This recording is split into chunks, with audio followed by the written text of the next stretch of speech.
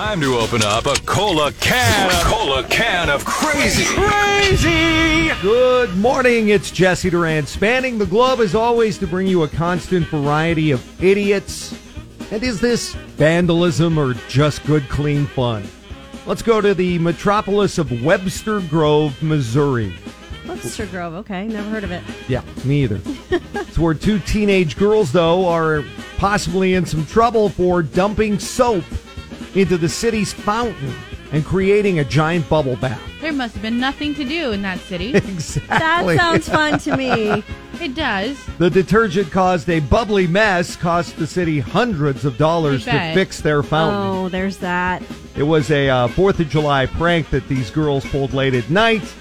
I know it's something I probably would have done as a teenager, too. Totally, so yes. I can't come down too hard on them. I lived in a small Midwestern town, and yes, Lord, there's literally nothing else to do except pranks.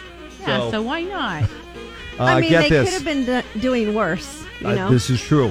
There's surveillance video of the two teenage girls having some late-night soapy fun, but city officials and police have yet to identify the two detergent delinquents. Oh, they made a clean getaway.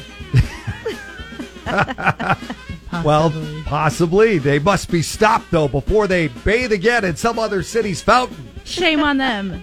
In a small town, how do you not identify who these two girls are? Someone has to know somebody's auntie or mom. I'm just shocked they got away with it. Could this be a clean getaway or not? We'll keep you posted on any further details on these two soapy bandits in Missouri. And that is your KOLA Can of Crazy. Crazy!